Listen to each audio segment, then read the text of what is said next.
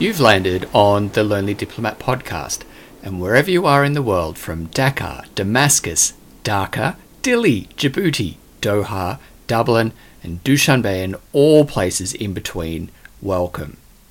I'm Phil McAuliffe, and I'm the Lonely Diplomat. I help reconnect diplomats and those living the diplomatic life to themselves and the world around them.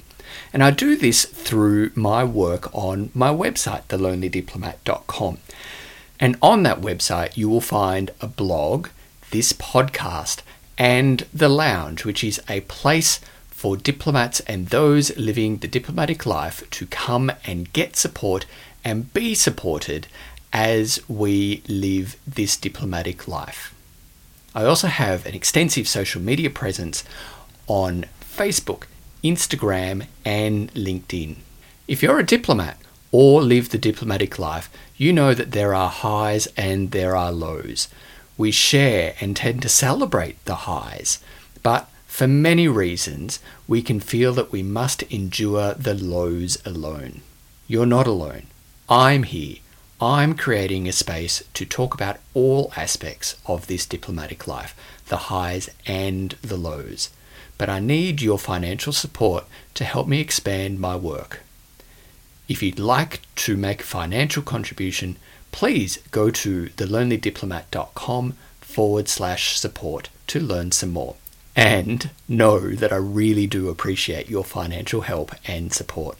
In this episode of the Lonely Diplomat podcast, I chat with Angela Pickett about her decision to leave diplomacy and change careers 5 years ago. Angela wrote an amazing blog post on leaving diplomacy, which I published on my website in early July 2019. There's a link to that article in the description of this episode. Angela's work really resonated with so many readers around the world because sooner or later, we all find ourselves at a point where we must decide if we stay or go from the job that we're doing, diplomats included. It can be a terrifying and an isolating time, and we need to weigh our decisions against our own circumstances, responsibilities, and commitments. There's no one-size-fits-all approach, and whatever we do, whatever action we end up taking, staying or going, it needs to align with what is true for you and those most important to you. This is a topic that Angela and I discuss in this chat. So enough from me from now, and let's go straight to this excellent chat with Angela. So listeners, it's my absolute pleasure to welcome to this episode Angela Pickett, who wrote the fantastic blog post on leaving diplomacy, and I'm really keen to have a chat with her about some of the decision points that led to where she is now and what she's learned from them. So Angela, it is an absolute pleasure to have you here. Thanks for joining us. Thanks, Phil. It's an absolute pleasure to chat to you. It is. I have to confess, to the listeners that Angela and I have had probably like a 40-minute catch-up now before pressing record. So we've solved the problems of the world, but we're now going to have a chat about your really fantastic blog post that's really resonated with so many people. How did that feel to get that out? It felt really good, and I guess it was, it's interesting timing because it was 5 years on, which sort of seems like one of those good milestone points. I left diplomacy just as I was turning 40. I've just turned 45, so it was a really nice opportunity to go back and reflect in a really positive way as well. But I guess it also, while I made some decisions really, I guess, on a personal basis, it was also, there wasn't a lot around. When I started looking at leaving diplomacy, there weren't a lot of people. I don't remember being able to, I found things about changing careers, but I don't remember finding anything about diplomats changing careers.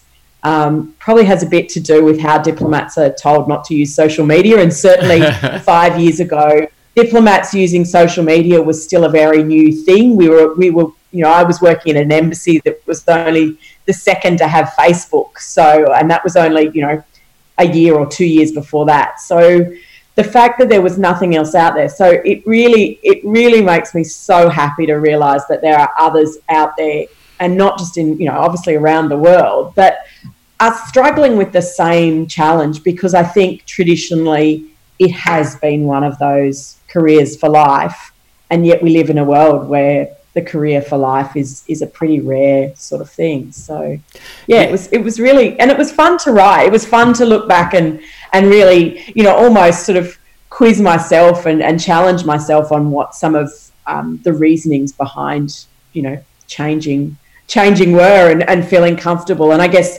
for the other thing was having just started another new career, to sort of really reflect back on the journey of the 5 years between leaving the career and settling into something that I think will be what I do for a little while now. Yeah, I think that's something that I'm really keen to explore in our chat now, and kind of going with the theme of crossroads and exploring some of the crossroads at which you arrived prior to making decisions. And the aim of talking about these crossroads is helping those people who are listening, who might, you know, with pens or pencils poised, you know, ready to take notes about, you know, what decision they should make.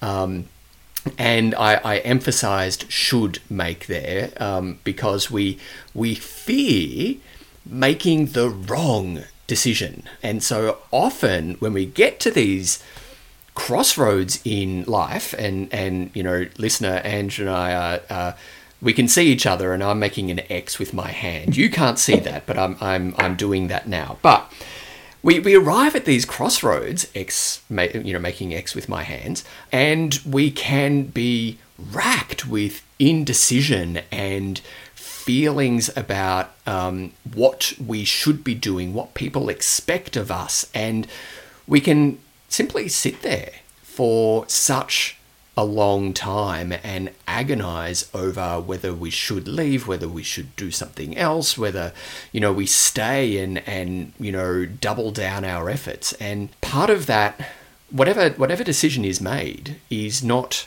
right nor wrong. It's simply a decision. And we'll get to something that I wanted to talk about in a little while, but I'm really keen to ask you, Angela, just taking you back into your blog post, one of the crossroads was the talk with your supervisor during your last posting. And you said something along the lines of, I'm still doing the same things that I did 10 years before in my first posting. And then he replied saying, well, I'm still doing the same thing that I did in my first posting 30 years ago. And that seemed to me to be quite an important moment for you. What was going on then? I guess at the point, you know, I was really enjoying what I was doing, and I was certainly doing it with a bit more autonomy than I perhaps had on my first posting. So there definitely were some differences. But I think it was also my first posting, I was single. My second posting, my next posting, I was married. I went on a posting with a 3.5-month-old and a 2-year-old, which, you know, I look back now and sort of wonder how we did that.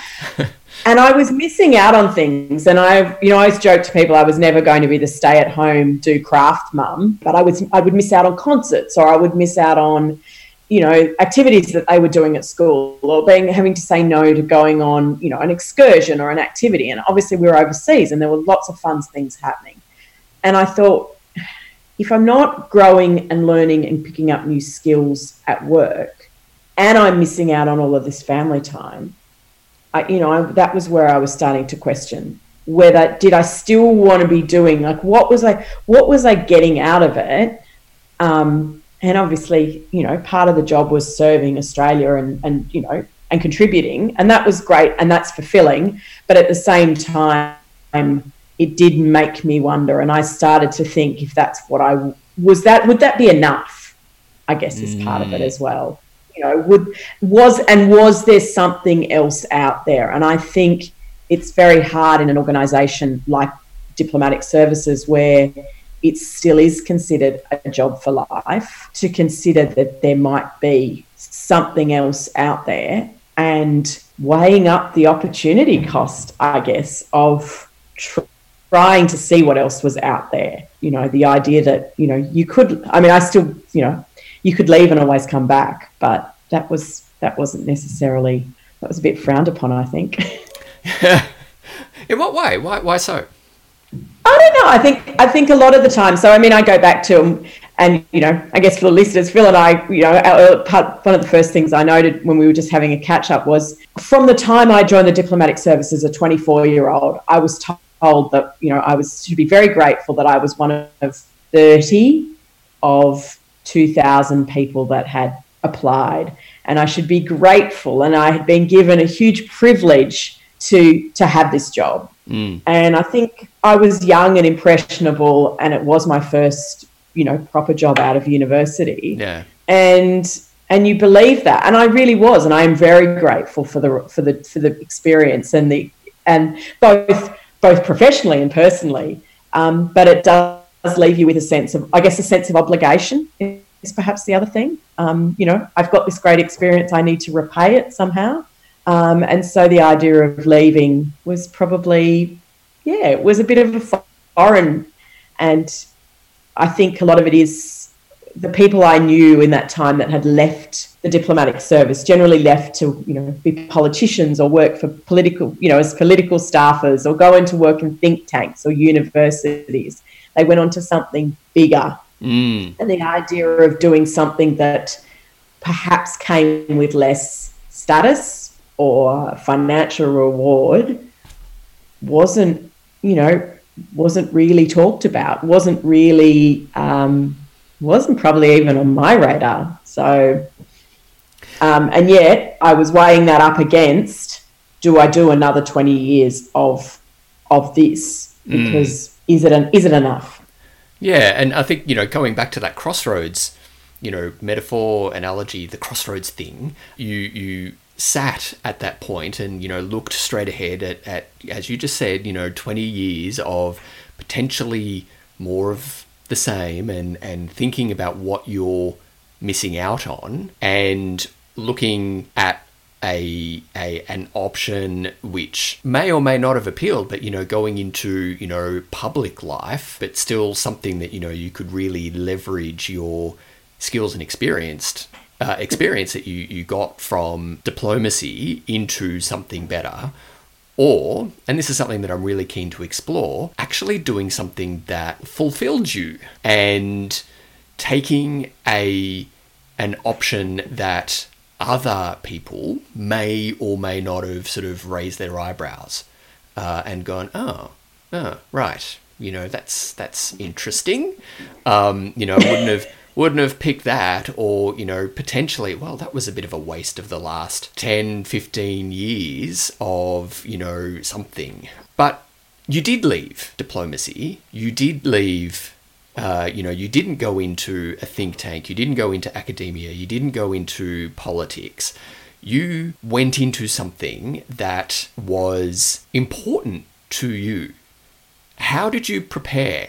We'll get into, you know, what you did, but I want to know at this point, what did you do to prepare? Look, and this is where, so I spent a lot of time, and, you know, and to be really honest, I probably spent a lot of that 3.5 years in Hanoi really questioning and querying. And, you know, had I still been single and not had children, it might have been some different questions. But the reality was, and I think it happens for a lot of people on that, you know, second or third posting, their family is different. And so your questions are probably different. So had I not had a family to consider, maybe I would have been looking at things differently. But the reality was that was where I stood at that time, coming up to my late 30s, getting close to 15 years in the same job, and started to look at whether I was doing the right thing for my skill set and what I wanted to do. And I think probably a couple of things were important and probably gave me the confidence to make a big change. So about halfway through, probably a third of the way into that posting in Hanoi, I happened to comment to a colleague, and this was when we were going back to launch the Facebook page. So as I said, we were the second embassy in the Australian system to be allowed to start. So this is 2012, and he was going on leave. And I said, I can't believe you're going on leave. This is really exciting. We're doing something really new. You know, we're only the second embassy to be allowed to do it. You're going. He said, I'm not really interested in it. And I said, well, we should do a job swap. And I did it. It was a very flippant comment, but he obviously thought about it while he was away. We came back. And from that, I got to hand over the economic reporting, which I really didn't enjoy. I wasn't very good at. And I was happy at that point to admit that I wasn't very good at it. And I took all of the cultural affairs and media relations. And so I had this fabulous job of trade and market access and helping Australian businesses. But then I also got to run media for ministerial visits and manage what was then starting up to be a big program of events for the 40th anniversary of diplomatic relations with Vietnam. So I had the perfect job.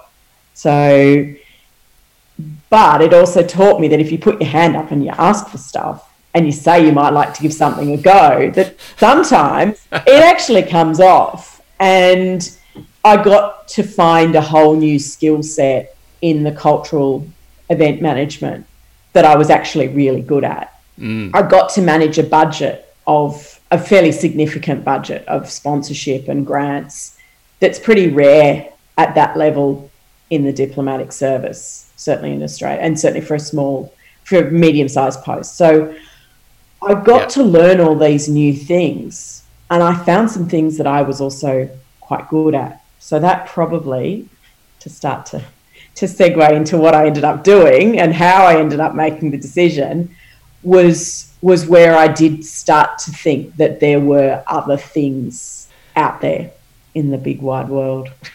So you I guess paid attention to both what you were interested in, what was challenging you, and you wanted to learn more about, right?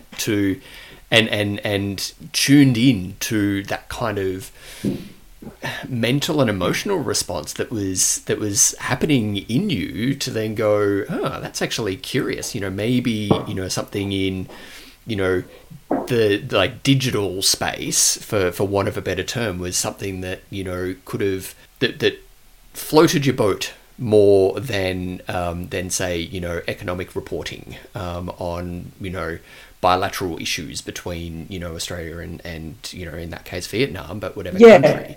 And I guess that's a really important point, is that paying attention to what piques your interest. So after paying attention, and you were interested, I guess, in new ways of engagement, for kind of putting it an umbrella over it. What then happened? So I spent, and it was, you know, and I had a fabulous 12 months where we were running this program. We brought, you know, amazing performers across to Vietnam. We put on huge shows. There was just lots of things, and I was running essentially a project, which was something that I worked out. I really like starts and finishes, and I like budgets, and I like plans, and I like organisation, and I like seeing results, which sometimes in diplomacy you don't often see. Yeah. I always enjoyed ministerial visits because I liked the beginning and the end. I liked seeing that we delivered on what we were doing. Whereas a lot of the things, you know, I'm sure there's some market access issues I was working on in China, you know, 17 years ago that are probably still out there. But one of the things I did was I decided that I had been doing lots of training and coaching and things while I was in Vietnam, and looking at what my options were and what I might, and not necessarily to leave the diplomatic service, but to make sure I was, I guess, as challenged and I was working in the way that I wanted to work. But I decided in the end that I would do a master's in arts and entertainment management. And Yep. I called it my parachute. And so my theory was it was better to spend whatever the amount was on one subject of a university master's and see what I thought. And then if I decided that that was where I wanted to go, then I could leave. And, you know, I went back to study. I did a semester. I did one subject. I was absolutely enjoyed it, did really well at it, and went, okay, well, maybe this is what I'm going to go into arts and event management. And at the same time, I guess there were opportunities to take a redundancy. We'd always planned to take some time off because my husband had worked in the wine industry. And so we were going to move to South Australia. I would work for all the festivals that are run in South Australia, and, you know, it will be fantastic. So I guess that sort of ended my, you know, that was where I went, well, I'm going to do it. And I think I felt, while there was still that nervousness of leaving, I think the fact that I could say to people, I'm doing this master's degree that relates to the work that I've been doing. I'm building on what I've been doing. And I'm going into a space that still was familiar to a lot of people in the organisation. I felt a little less like I was jumping ship. But at the same time, I also left, I guess, to be really honest, I left at a time lots of people were leaving as well. So it wasn't you know, in some ways it wasn't so brave that I was like striking out on my own and I was the only one doing it. I was leaving at a time of organisational restructure, which meant that there were lots of people at my level being given the opportunity to leave. And I jumped. And and it was scary and it was messy and hasn't exactly, you know, spoiler alert, but I'm not running festivals in Adelaide. But, you know, it was my parachute. It gave me something to focus on. I wasn't just leaving, you know, a 15-year career to sit at home and work out what next. I was studying full-time in a master's and I was doing something. And I guess there was that feeling of there was forward momentum. I was still moving forward. I wasn't quitting and then going, what next? Even though in reality, I actually didn't know what was next. I didn't really know what I wanted to do. Unlike a lot of people who make career changes, I didn't have this burning sense of purpose about something. I didn't have a hobby that I wanted to turn. And so when you read a lot of things, you know, particularly for listeners who have been looking at their options, it's really hard to find good stuff about career change because a lot of it talks about, you know, some amazing, you know, idea that you've got or a hobby that you can turn into something. And in reality, I don't think it offers. I tell you, if somebody, you know, we were talking before about, you know, social media presence, and, you know, listeners of the Lonely Diplomat podcast, you know, probably have seen me in action on LinkedIn, Facebook and Instagram, and I work really hard to provide, you know, common sense hints and tips for people to, you know, help pay attention to their words, thoughts and feelings, and things. But when it comes to change like that, Ange, it really does. It drives me crazy when you like the Instagram philosophy of just follow your bliss. That's awesome. That's awesome if you're at that point in life when you've got very little responsibilities or minimal responsibilities, or your responsibilities are simply to yourself. If your responsibilities include putting food on the table, having a roof over your head for not just your head, but your family's head, that follow your bliss is really not that helpful. It is helpful to a point, paying attention to what interests you, but there are all sorts of other practical considerations that come into play when you are on that, you know, that precipice. of knowing when you're about, like, do I leap or do I, go back to the fortnightly paycheck, to the terms and conditions, which are really good, to, the retirement benefits of being a public servant, which in Australia are really good. And that, is a lot to give up, to follow your bliss. But and the other thing I'd say to that, and particularly if there are people listening going, but I don't even know what my bliss is, because I think if you've been a diplomat and you've been on posting and you've been working at the pace, and even if you're back at head office, you've forgot a lot of the time, and I shouldn't generalise, but a lot of the time you've forgotten what your bliss actually is. And it's really, really hard to make space in your life to actually sit down and remember what it is that really does, it is your bliss. But at the same time, I'm also a big believer in, hobbies are there for hobbies and you should leave them, because the idea that, this do something you love and you'll never work a day in your life, I think is actually not really true.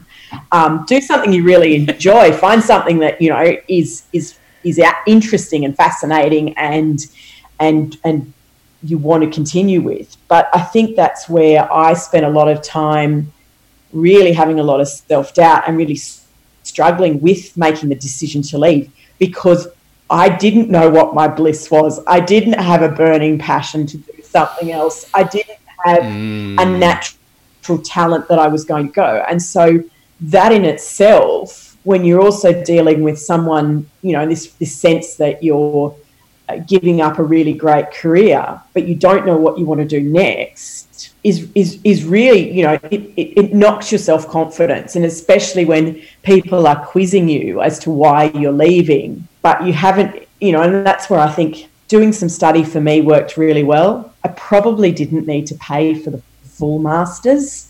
In hindsight, I haven't really used it, but it was still valuable, and it's still, and studying and doing well, and it gave me some time, and it did give me some space, particularly to, in reality set up, and this is what I guess for many diplomats on posting would be dealing with, moving back to your home country, re-establishing your life, setting up just the day-to-day running of a house. I at least, I had some time and some space, and to recover from a fairly intense 3.5 year, posting. So I think, to anything, to listeners, I'd say the big thing is don't be concerned if you don't know what it is that you want to do. I tried to look more at how I wanted to work, what I wanted work to look like, what I wanted my life to look like, rather than the actual what it is. And as it turns out, what it is I wouldn't have come up with. So, and I did some career coaching when I first got back to Australia. I was very lucky to have a friend who was starting out as a coach, and I was her guinea pig. And so I've got a fabulous mind map that I should dig out of all the things that I wrote down on it that I could possibly do. And, some of them I dismissed, because I think after years of being a diplomat and a public servant, we're not risk takers. We're not necessarily entrepreneurial. We don't, there's rules, and we're very prudent, I guess. We're very risk averse in the public service. And so I ruled out a lot of things. And as it happened, I ended up falling into a career that was, while it was a risk in some respects to start my own business, I was essentially doing what I'd been doing as a public servant. So, and that started its whole next train of another crossroads, I guess. Yeah, and before we get to that crossroads, there's something that I just wanted to add and go back just a little bit in the conversation, which was about, after years of working onshore and, in Australia and overseas, at, really a cracking, intense pace, and, essentially living and breathing the job, because the job like many occupations, demands the living and breathing of it. And again, going right back into the conversation, the sheer privilege of, being employed there means that, you kind of keep on feel like you have to go above and beyond to show the gratitude. This is a really important point and is a cornerstone for a lot of my work because it goes to connection. And connection for, particularly astute readers and listeners is one of my 5 core, central themes in my work, because connection involves connection to self. And when we get, connection to self, connection to others, and connection to where we are. Now, in relation to connection to self, when we have spent so much of our lives giving and giving and giving and doing and doing and doing what we feel is demanded of us and what we demand of ourselves as, high achieving people pleasers, because, that's how you get the promotions, that's how you get the postings, that's how you get the opportunities, is by pleasing others and showing how awesome you are to everyone. But it's the path, kind of going back to Crossroads, the path to disconnection with self lies down that, the path to disconnection goes down that path. When you are doing things for others, you are doing things because other people expect you to do them, you're doing things because you're wanting to please other people and show how committed you are. Over time, and again, listener, I'm really sorry, but my hands are sort of in this, this V and ever increasing distance between the self and what we are doing. And sooner or later, and we're going to explore this in another podcast, sooner or later we have a reckoning. And that reckoning can be called lots of different things. Could be called a midlife crisis, could be called a mid-career crisis or whatever. But sooner or later, we realize that the gap between what we're doing and who we are is a yawning chasm. And indeed, we may have actually lost sight of who we are. We don't actually know what interests us because we have lost ourselves in our career and in the life that we feel that our career demands of us. That is actually terrifying. For me, it was terrifying, and Angie, you're nodding there, but it is one of those things that you suddenly have this realization of well, pardon me, but shit, that's I don't even know who I am anymore, and that was it for me. So that sort of follow your bliss, the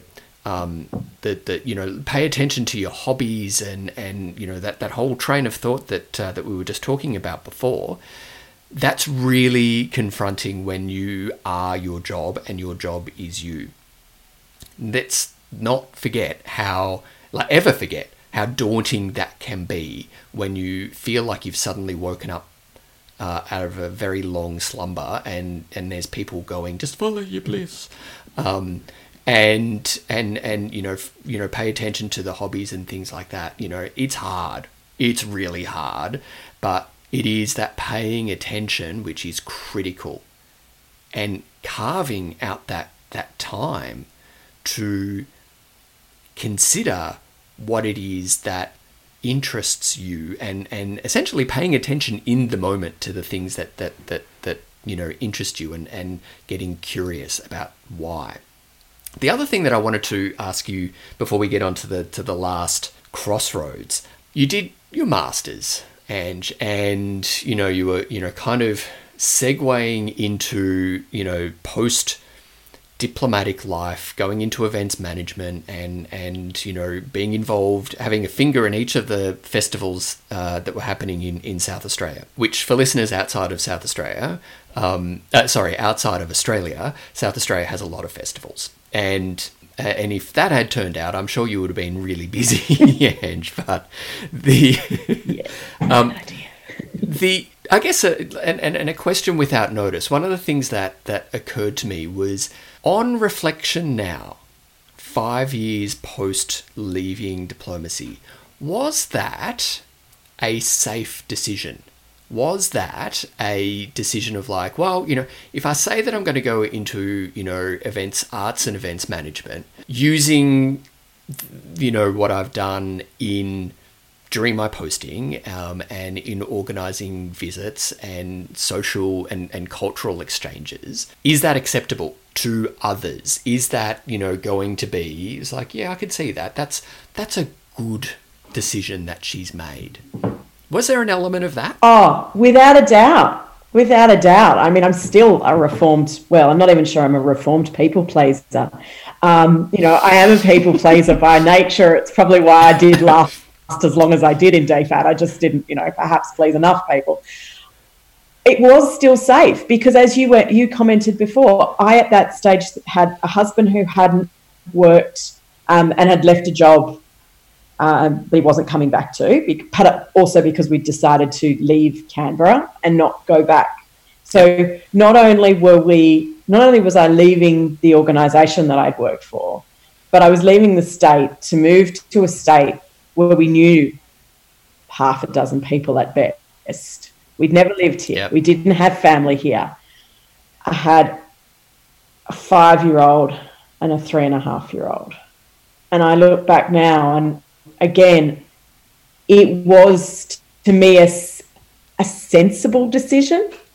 Safe, probably part of it, but again, there is still that part of me that, and by my nature and by 15 years of a career, not a risk taker. And I know a lot of people would say to me, and I still find, "Oh, you're so brave. You've taken such a."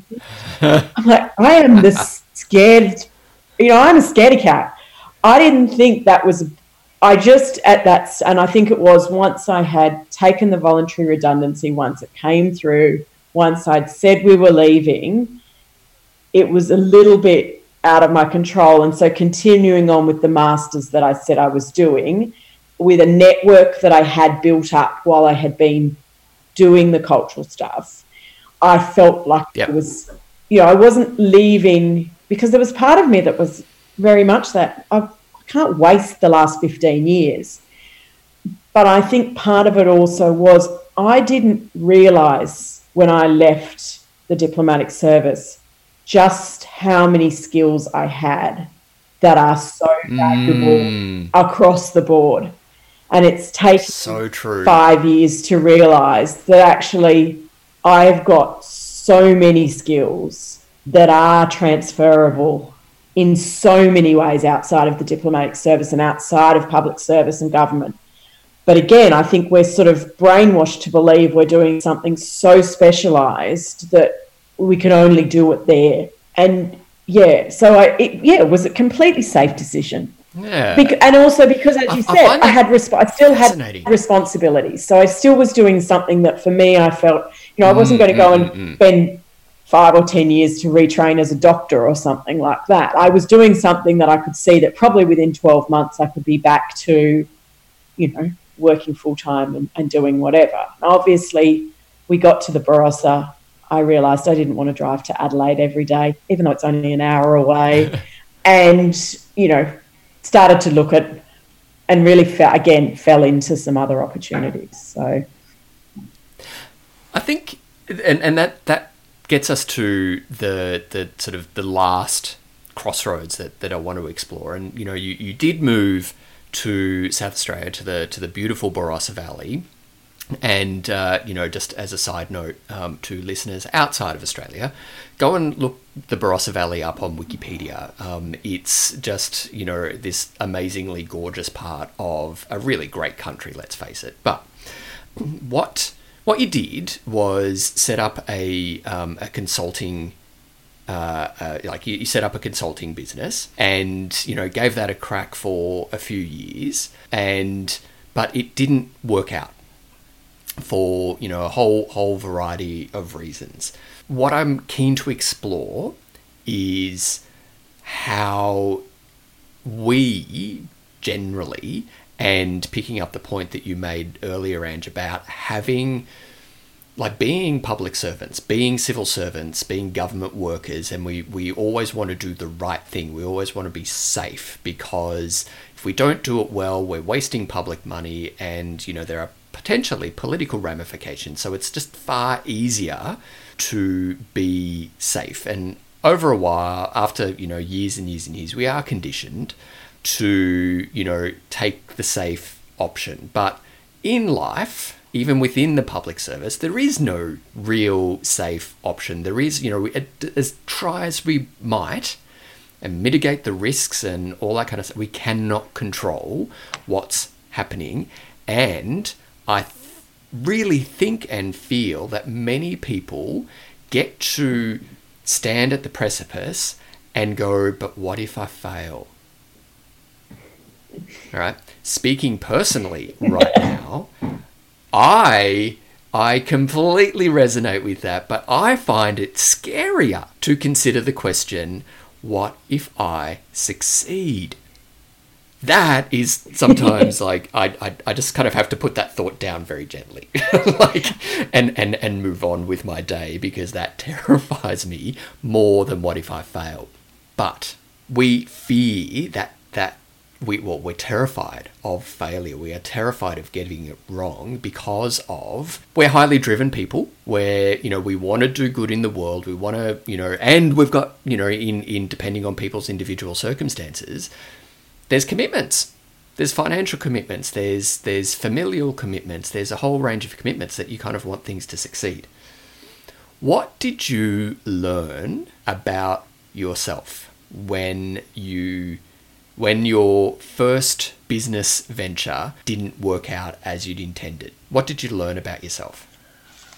I think I learnt that I was a lot more resilient than I actually thought I was. And I guess, I mean, just to give some background, when I fell into consulting, I had people that I was meeting, you know, and this is a small area. So, you know, it's about 20,000 people. It's a big, you know, it's a couple of big country towns joined together.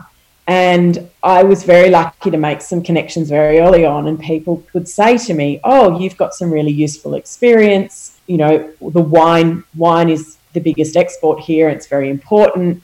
You've got all this trade negotiation experience. And I think in some ways there was a bit of flattery, and I felt important and I felt needed, right. That I could be of value. And so I decided to set up a trade consultancy, and I would help businesses out with navigating free trade agreements. I didn't have and I didn't want to spend a lot of money on it. So my attitude was, I'll take 2 years. And so I kind of gave myself a little bit of an out, because I said, I'll give myself 2 years and we'll see how it works. I could spend 2 years doing market research and testing it, but instead I'm actually just going to put it to the test in real life and see. Yep. And it seems weird now even thinking about it, because that to me now is such a natural way to test and change, fail fast. You know, my mindset has shifted a long way in 5 years. And I think it was being around, you know, finding those friends who were entrepreneurs, listening to podcasts, going to coaching and going to different networking events. But when I realised 2 years on that it wasn't really working, and having to send some emails to people who I had been doing work with, and I should say that in between I'd also taken on a part-time job with a winery, because it wasn't, as a consultancy, it wasn't making lots of money anyway. Yep. And so I had to take on, and I was enjoying that. And so I had a buffer to fall back into. So for me, there wasn't a financial element to winding up the business. And it wasn't, you know, as a sole trader. So I didn't have lots of company structure to worry about. I didn't employ anyone. You know, it was a pretty simple sort of thing of saying, I've decided, you know, closing my website and deciding I'm not doing it.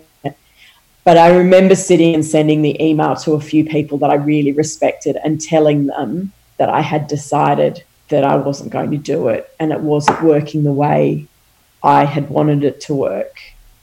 And that It was pretty tough, but it was Yeah. also really valuable, because one of the reasons it wasn't working was I realized I was getting back into some of the same habits that I had been in, and some of the things that I had found working in the public service the most frustrating, and having to play nice with everyone and having to put aside my own personal beliefs and having to work with people who I didn't respect. Mm. And I'd fallen, and I was just doing some things, and I thought, I can't, and it was a moment of, I left the public service because there are certain things that I don't, and in certain ways I didn't want to work, but certain environments I didn't want to work in.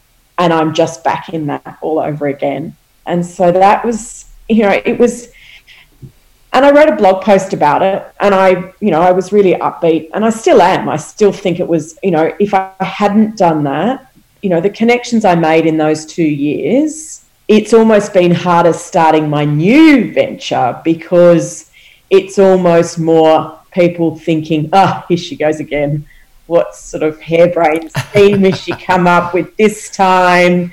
She failed at the last thing she did. So it's been interesting that I've had more doubts starting something new because of that last thing than I had finishing the last thing. Oh. It's interesting how it's still, but that's that, that's that bit of your brain that talks to you like that.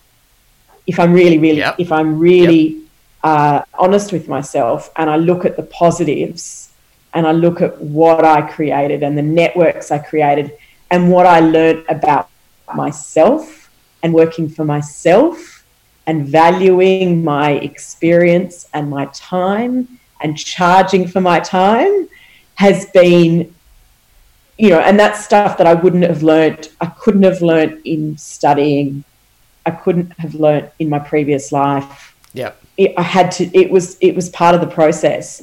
So, that's where I said in the post, it's been a messy career change. Like, if anyone thinks it was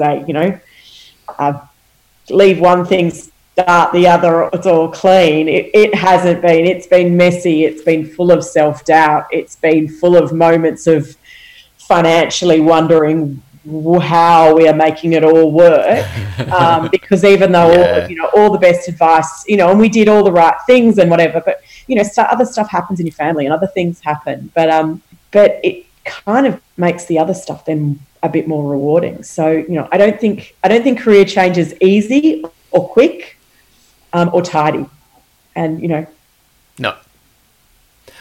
I think that's brilliant. Absolutely brilliant, because there's a couple of points here that I see in my work, that where we are called into doing things that we don't feel are aligned with our values can mean the difference between money coming in and being able to keep the roof over your head, and potentially being happy within yourself, content within yourself, pleased with yourself, but not having a roof over your head. And that is almost the fundamental tension, where we feel that we do need to kind of shortchange ourselves and live outside of integrity. And by living outside of integrity, I mean living not in a way that aligns with our core values. That is really hard, particularly if you don't know what your core values are. And for me, having gone through, my midlife crisis, getting help, one of the things that I really know now without any doubt at all is what is important to me. And I have my values. And if I find myself at a crossroads, again, using my hands as an X here, I find myself going, And I've got them written down. And I hold myself to them every day when I journal. And I go, okay, I don't really know the answer here. This is scary that I don't know the answer, but I'm going to I have to take a step. But I'm going to take a step that I know that is in line with my core values.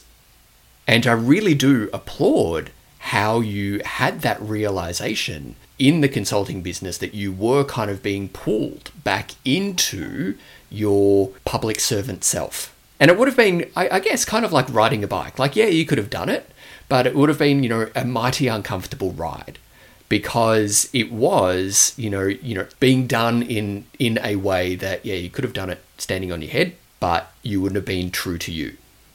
Yeah, I think a lot of it, I think it is very much that. And I think, and then there were the moments of, well, if I'm doing this, then why aren't I back earning what I was earning and with the security of the job that I've got? Like, and it was, and I've been through this again in leaving the job that I'd been doing, that started off as the, casual work for a winemaker and just have a little bit of security while we work out what we do next. That then became a 3.5 year, very stressful job. And it was interesting to, and often it's seeing people, and it's things that others, for me, a lot of the time it's been things that others have picked up that I might not necessarily. And sometimes it's just a passing comment, and they may not even realise.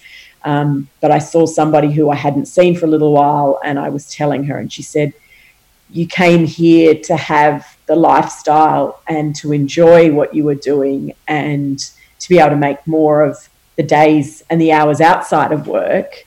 And it sounds like you're back exactly where you were before. And so that was, I guess that's been, there's probably another crossroads there in terms of the job that I've recently left. And again, I guess it's a bit like the more times you do these things and you make these changes, it kind of becomes a bit easier because you have something to base your experience on. And that was why that first crossroads of leaving the diplomatic service was so hard, because I didn't have anything to base it on. That was my whole adult working career.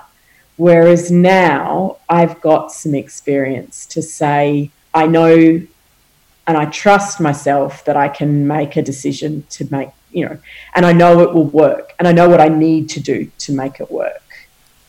But, I think you touched on something, and it has been, I think, for most of us in the diplomatic service, it's a pretty privileged and fortunate life.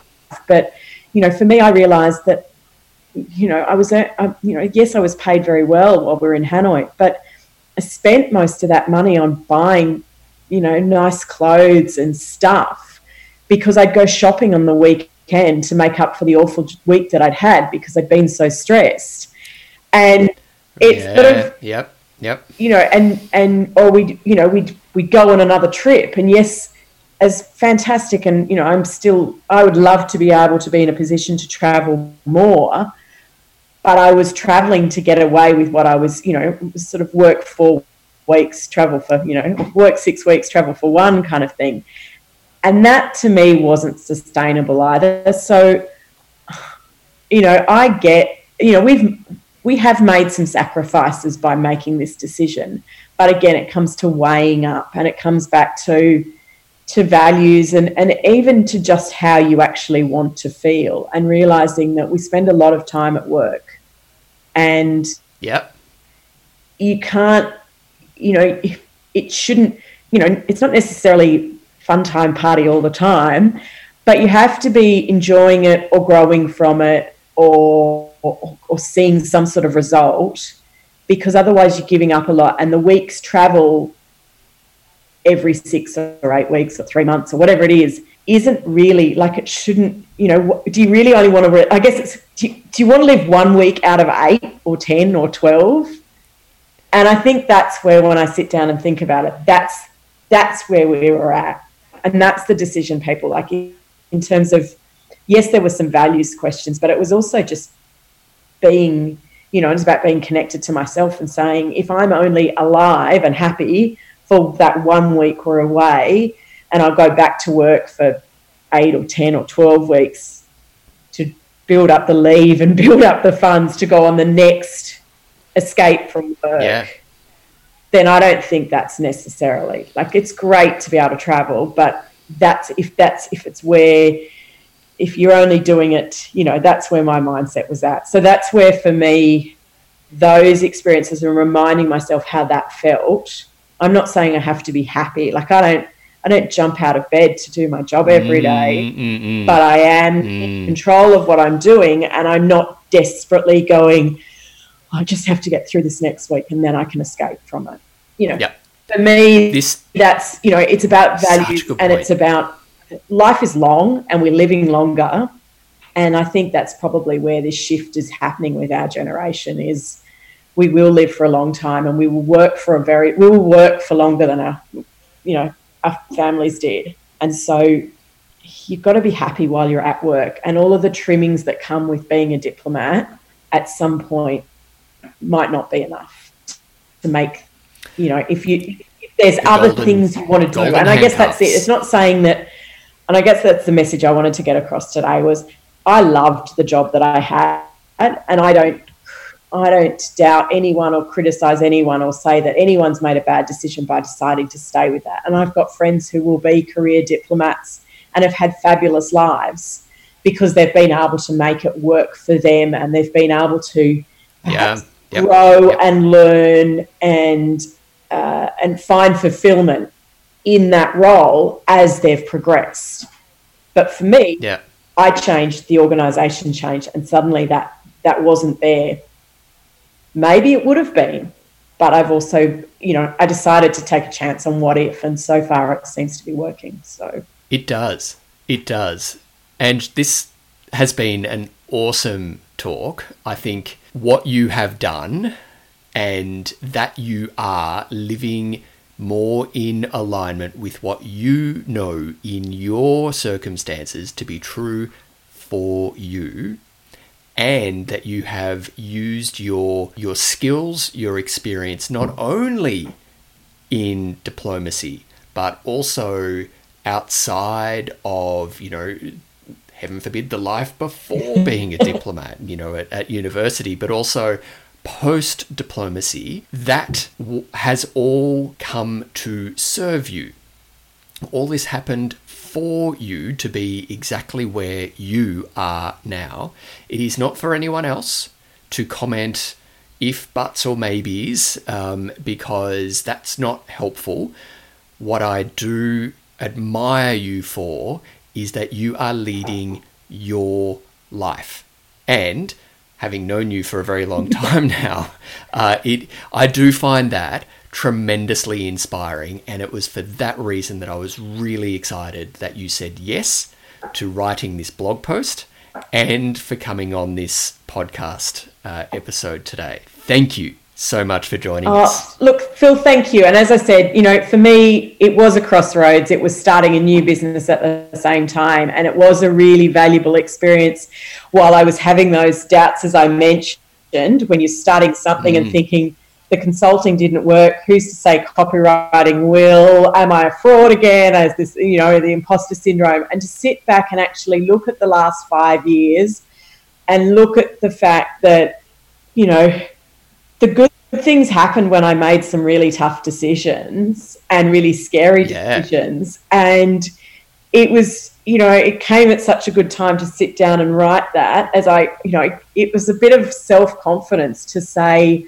I've done this and I'll do it again. And so that's why, you know, I'm starting all over again at 45 in another career change, that it turns out that I've actually spent the last 20 years of my life writing and actually can write really well, but just didn't know it. So it's been a bit of a windy road. There's been lots of crossroads and forks in roads, but it's still been, you know, I honestly can't say there's anything that I would look back at and say, well, that was a waste of time or I didn't learn anything. And I think it comes back to having an open mind and being positive, but also trying to look for the value in things and look for the lessons learned in things. And so not looking at things as failures, but And again, as I said, I think for diplomats, the idea of failure is a really hard one to get comfortable with and to sit with, because for us, often failure, and I remember my early careers, failures were when cars didn't turn up for ministers and you got sent home from posting.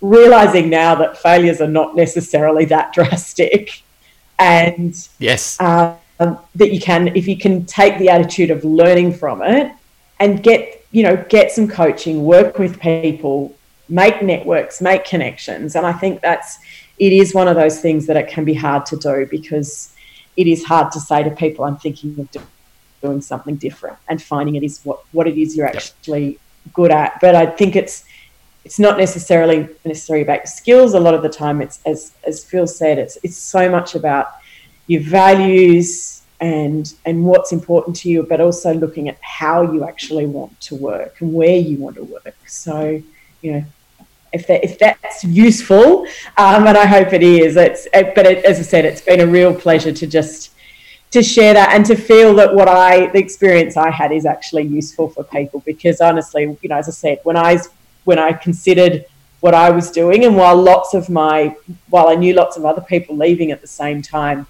they were perhaps going into more traditional transition roles, traditional life after diplomacy roles. So it's good to share. And I applaud the bravery in the sharing. So thank you so much. And until next time. Thanks. Wasn't that a fantastic chat?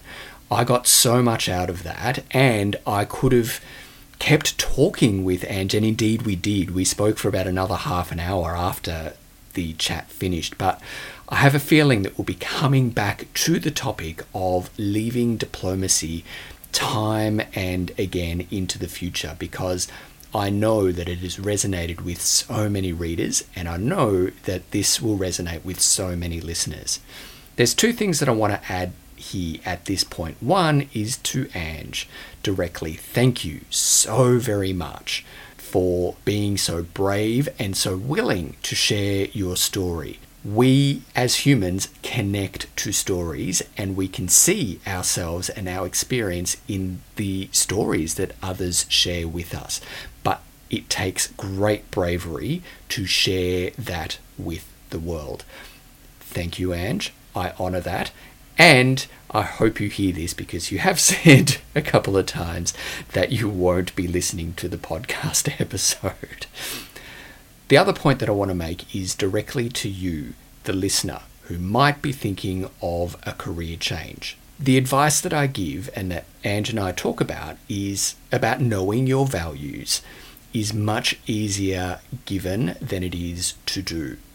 Never forget that I understand that, because knowing your values requires a great deal of introspection and thought. And if you haven't yet had capacity to do that, or indeed you don't know how to do that, it can be nothing but frustrating to get that advice. Just know your values. That's kind of useless advice if you don't know how to start. It's critical, though, that you do, because it is hard, but if you do know your values, you can't make a wrong choice. But it's really difficult to find out your values and work through the process of determining your values and identifying your values alone. So feel free to reach out to me. Feel free to also reach out to a coach to help you with that process of identifying your values. Again, you're not alone. That brings us to the end of this episode. So if you do have a question or feedback for me, please send an email to admin@thelonelydiplomat.com. If you like my work, please rate it on the service through which you're now listening. If you also like my work, please tell a friend. There's no greater advertising than word of mouth. If you feel that I could improve the quality of my work or the content of my work, please tell me. Again, if you found value in this episode, please show me some love via your financial support and go to thelonelydiplomat.com www.learnlydiplomats.com/support for some more information. That does sound like you're getting ready to leave, so until next time, be awesomely, humanly you, because the world needs more you.